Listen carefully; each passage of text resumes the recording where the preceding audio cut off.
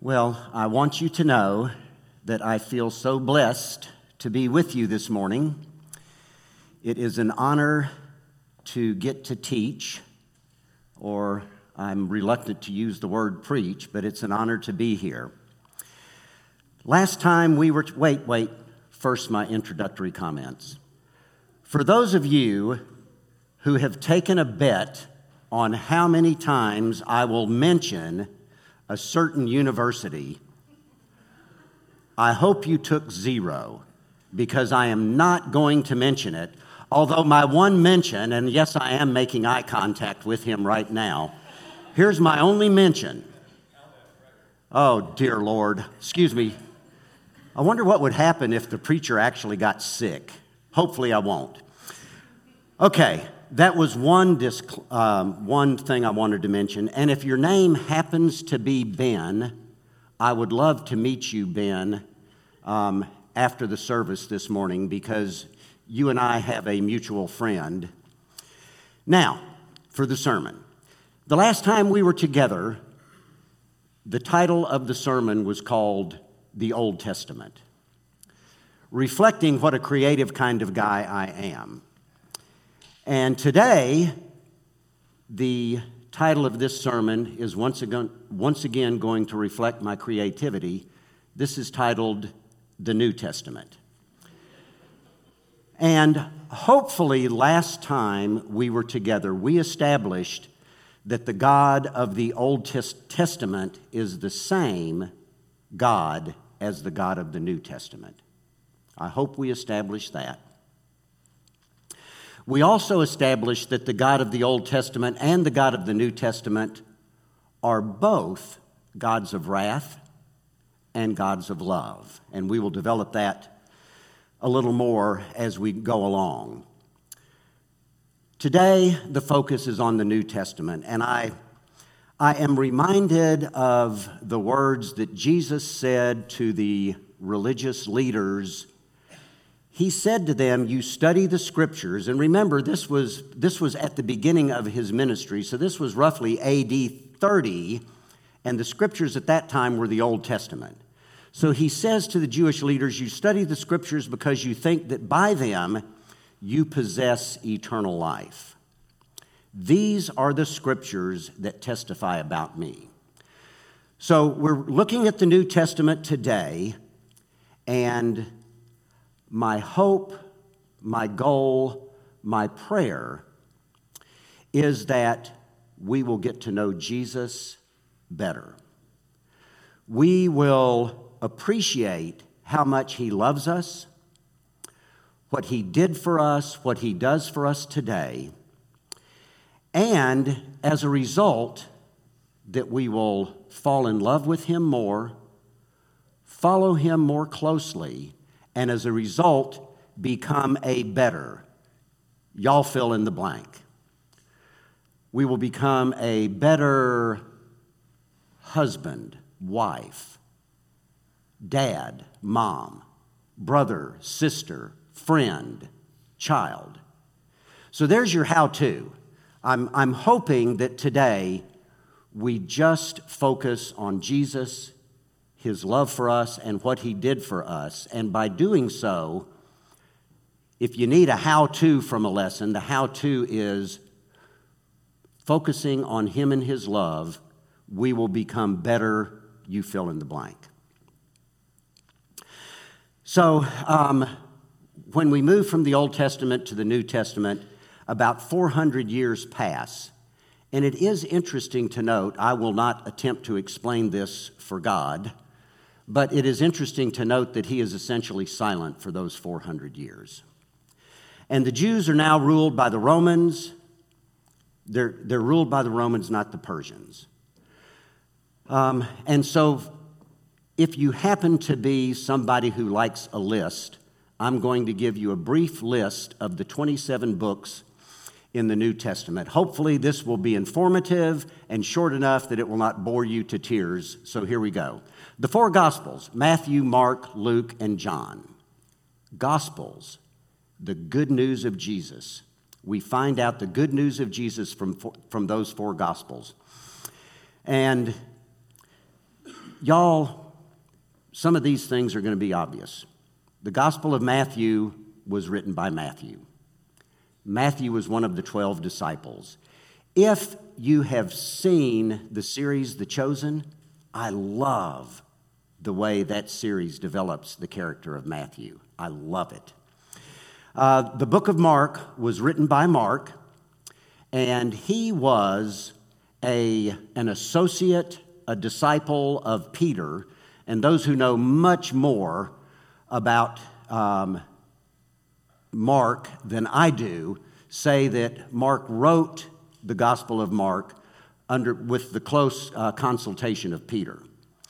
Then we go to the Gospel of Luke. Luke was a physician, and he was a partner with Paul on his second and third missionary journeys.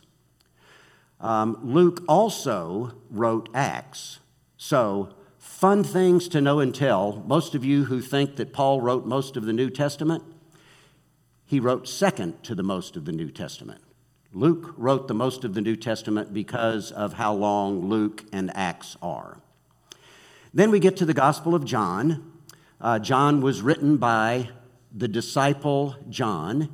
He was one of the 12. He was in Jesus' inner circle, and he referred to himself as the disciple that Jesus loved. Then, as I mentioned, the book of Acts is written by Luke, and it really is a beautiful introduction to the first century church. We see the spread of the gospel from Jerusalem to Judea to Samaria and to the ends of the earth. Then you have the 13 letters of Paul. Then you have the book of Hebrews, and I really should give you a multiple choice test to see if you can guess who wrote the book of Hebrews. D would be unknown, and D would be correct. We have no idea who wrote Hebrews, but one of the themes of Hebrews that I love is once for all.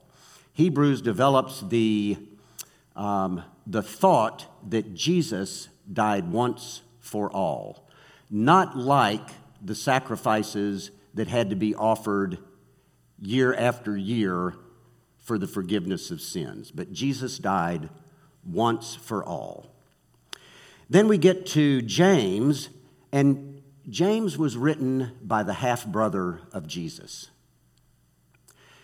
Then we have 1st and 2nd Peter, written by Peter, one of the 12, a member of the inner circle. And Peter also, Jesus referred to Peter by saying, "You are Peter, and on this rock I will build my church, and the gates of Hades will not overcome it." Well, the church of Jesus is alive and well some 2,000 years later. 1st, 2nd, and 3rd John, written by John. We've mentioned him. He was one of the 12, the disciple that Jesus loved.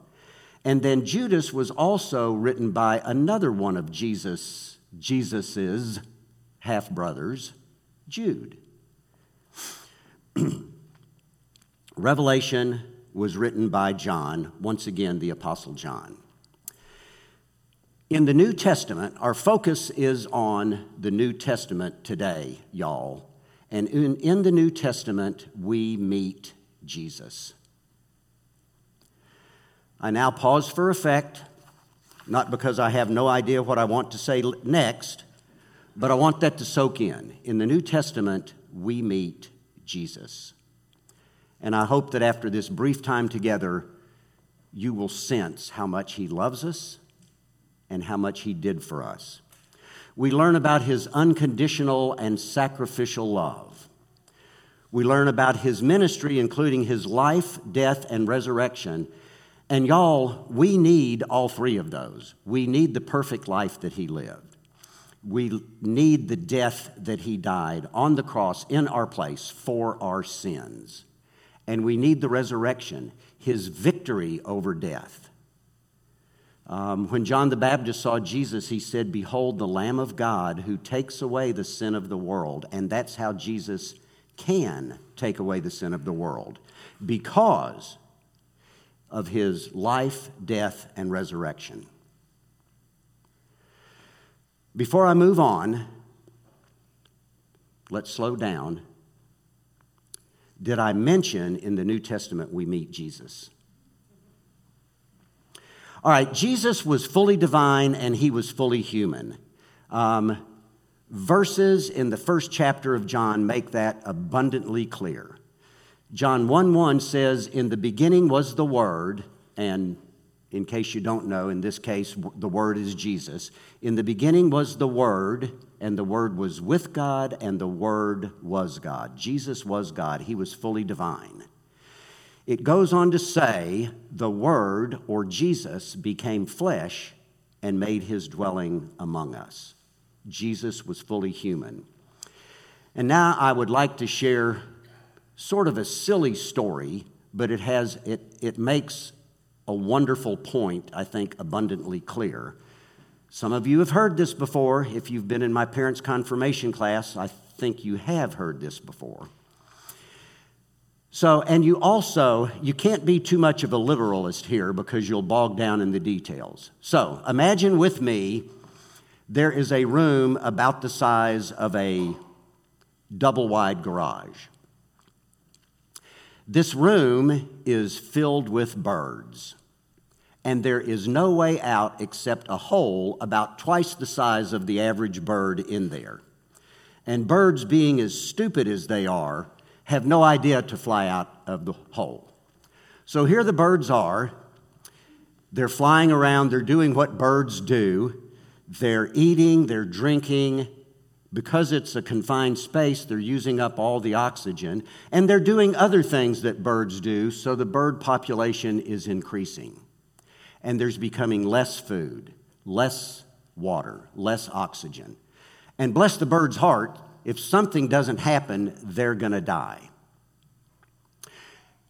I should have mentioned that I'm in this room the size of a two-car garage, and I have compassion on the birds. I'm empathizing with them. I'm sympathizing with them because I'm eating the same food, drinking the same water, breathing the same oxygen they are. And I'm thinking, birds, y'all are going to die. And so I start yelling at them, "Hey, stupid birds, look at the hole in the ceiling.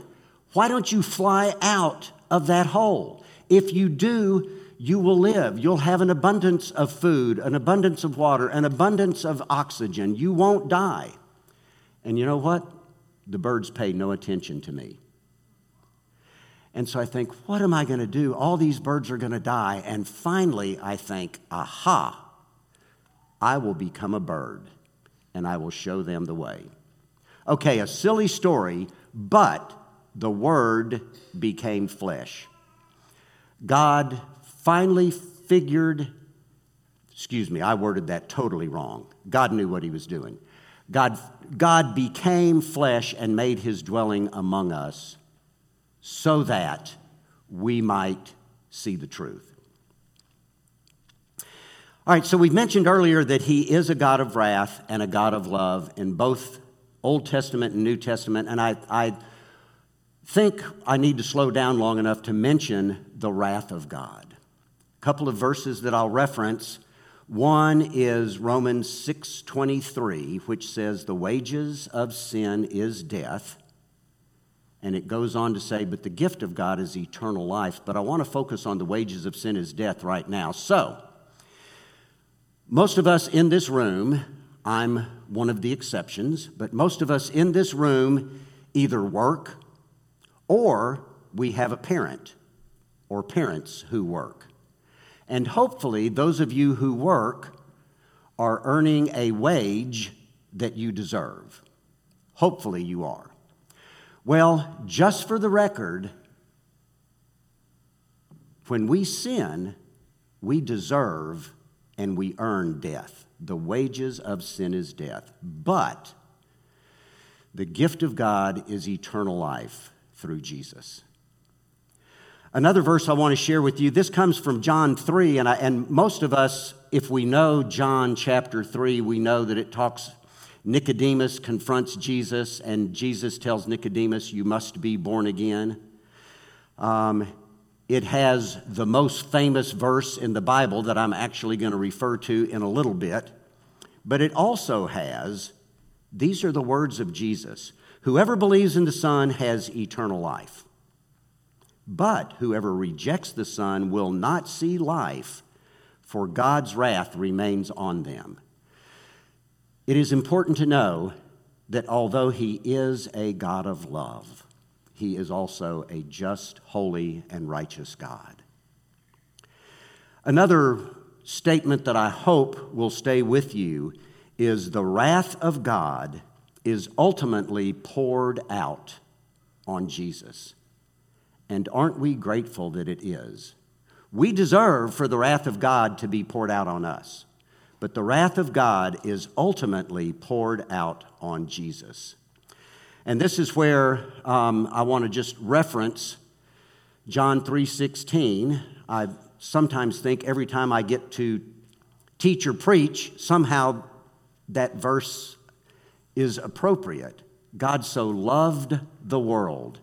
That's us. God so loved the world that he gave his one and only Son, that whoever believes in him, and believe there means trust, believes in him will not perish but have everlasting life.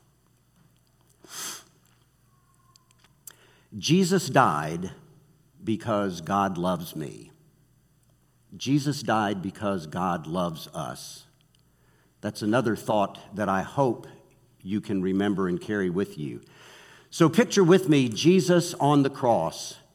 If you've ever been to RUMC's Good Friday service, you heard the 7 last words of Christ. I'm going to mention 2 of them. Because at one point, Jesus says, my God, why have you forsaken me? And I have good news for y'all. I am not going to attempt to quote the Hebrew there. Just not going to do it. But he says, my God, why have you forsaken me? And I think the reason for that is that at that point, Jesus, who has had intimate fellowship with God for all 33 years of his life, has fellowship with God broken because he has had the sin of the world placed on him. And holy, righteous, and just God will not fellowship with sin. He says, my God, why have you forsaken me? Then he also says, it's finished. I hope for each one of us that at the end of our lives, we will get to say, it is finished. But that's what Jesus got to say right before he died. He said, it's finished. That means I came to do what I've done. That is, die for man. And now it is finished. I've died on the cross in his place for his sins. All right, now I actually want to have 2 in conclusions.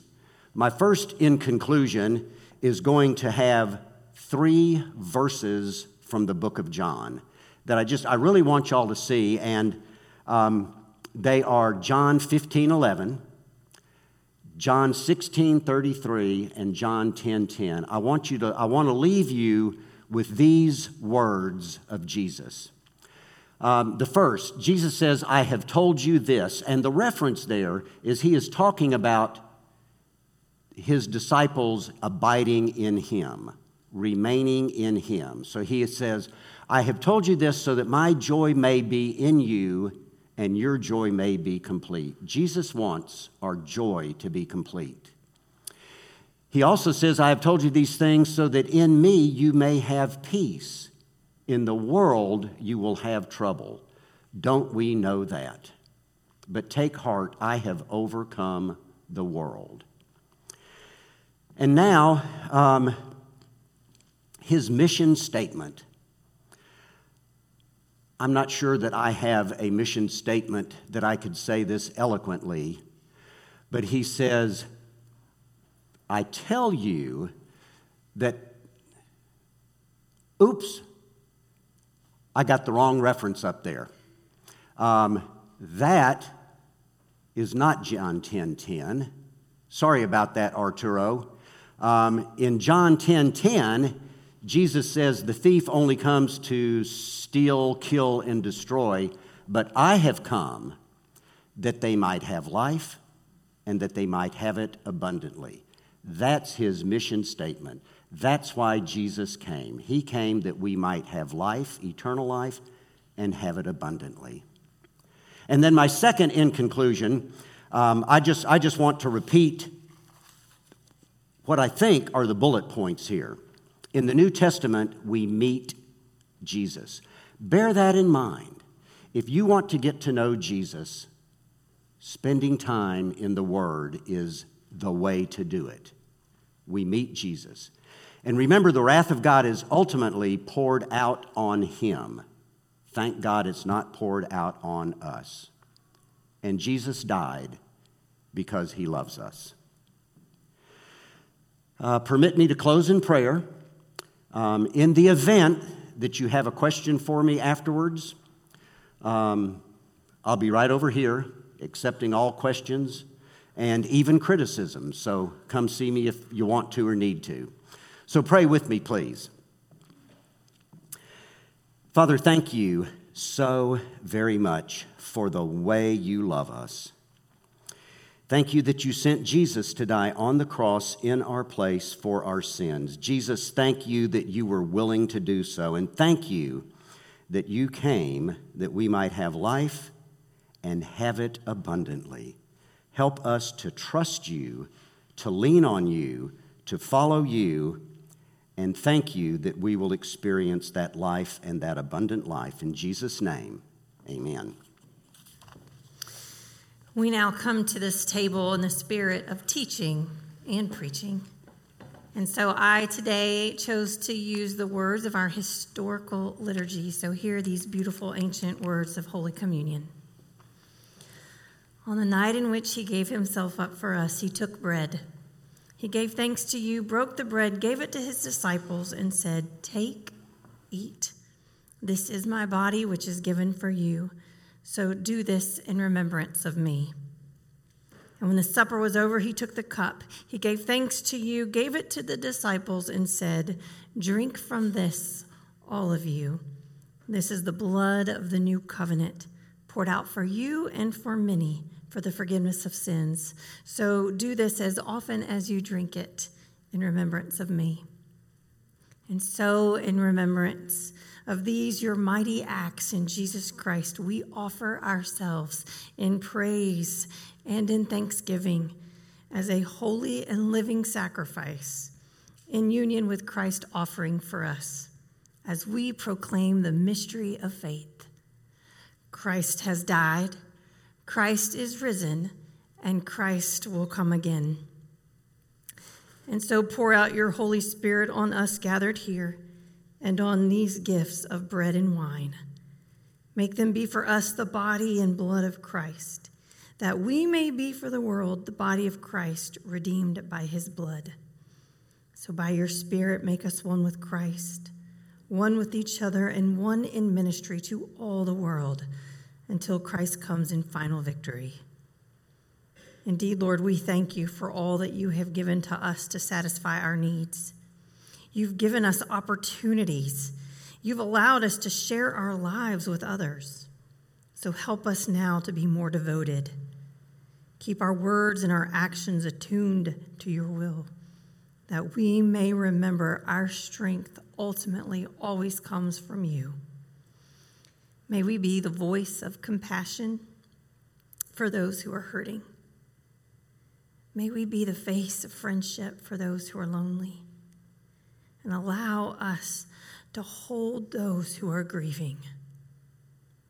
We pray all of these things now using the prayer you taught us. Our Father, who art in heaven, hallowed be thy name.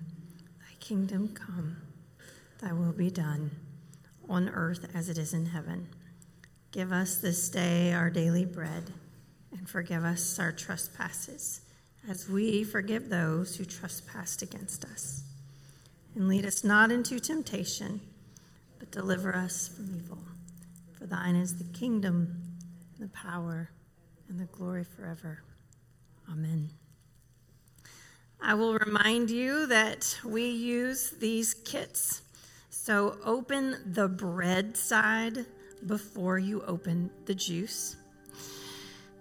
I'd also remind you that we're going to have 2 stations. We have one here. Mark will be here, and I will be over here on this side.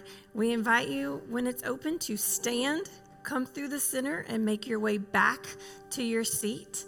And then over here, we will do the same. You can stand, come through the center, and make the loop back to your seat. Once you get back to your seat from communion, you are welcome to have a moment of prayer, a moment of silence, and then when you are ready, stand and sing with us.